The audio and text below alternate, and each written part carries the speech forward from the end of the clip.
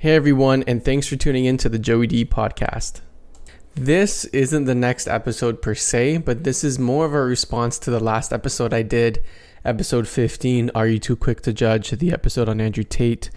When I did that episode, I received some criticism and some feedback, some that I agree with, some that I don't. And I've had some great conversations with the people that reach out to me.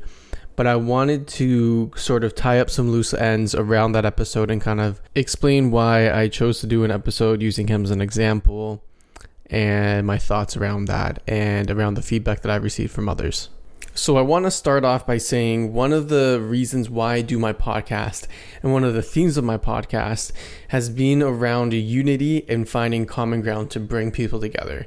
If you go look at my episode, at the previous episodes that I've done, at least 20% of my episodes have been about finding common ground on any number of topics. And the topics that I pick are usually things that have been politicized and have been seen through very black and white and yes or no lenses. So before all the controversy around Andrew Tate came up, I just wanted to do an episode on the halo and horn effect, and they're psychological terms, and I thought that he was a great example of this and how we can take one example or characteristic of someone to either vilify or praise them and ignore all other traits that the person may have. So when it came to Andrew Tate, I was seeing people cut off others simply because they enjoy his content. And last year, I also saw people cutting others off for making different vaccine choices in 2021. And when I put an episode out on that, it resulted in some people reaching out to me saying that they want to reconnect with family members and friends that they've cut off due to their vaccine choice. And hearing stories of people uniting or wanting to unite over common ground versus finding things to tear them apart, to me, that's a win and is a positive, and that gives me encouragement to keep doing the podcast.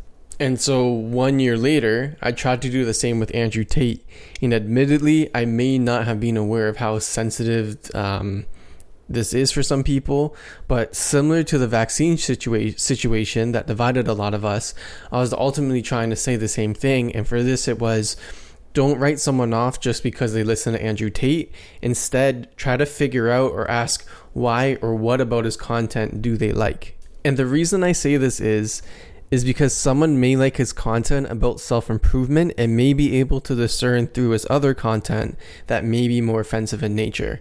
I do believe that someone may just like his self-improvement content, and there's nothing wrong with that, especially if it made them a better person. And if someone is seeking out self-improvement and self-growth content and applying it to their lives, they definitely shouldn't be getting cut off by people because of that. I think it's a very positive characteristic or trait for someone to show when it comes to being proactive and searching for self-help and self-improvement. However, I'm also aware that there are others who may take something very negative from his content, especially the younger crowd. Now, I'm not one to perpetuate or give a platform for anything negative or divisive, and I think an argument can be made that some sort of age gate or age restriction for his content could be beneficial in the same way we have age gates for many other things. I think Andrew Tate, like any other influencer's content, should be consumed in the same way we consume any other media, which is to be aware of how it is impacting and influencing you and discern for yourself what is right and what is wrong and act accordingly. I don't think you should just listen blindly to someone without questioning them just because you like them or because you're a fan or a supporter. So that's where I stand on the whole thing, and I want to reiterate that the intention was to bring people together and to not engage or participate in the divide or polarization surrounding Andrew Tate. And as always, feel free to reach out to me on Instagram if you have any questions or want to continue this conversation. Thanks so much for listening, and I'll be releasing a new episode soon, so stay tuned.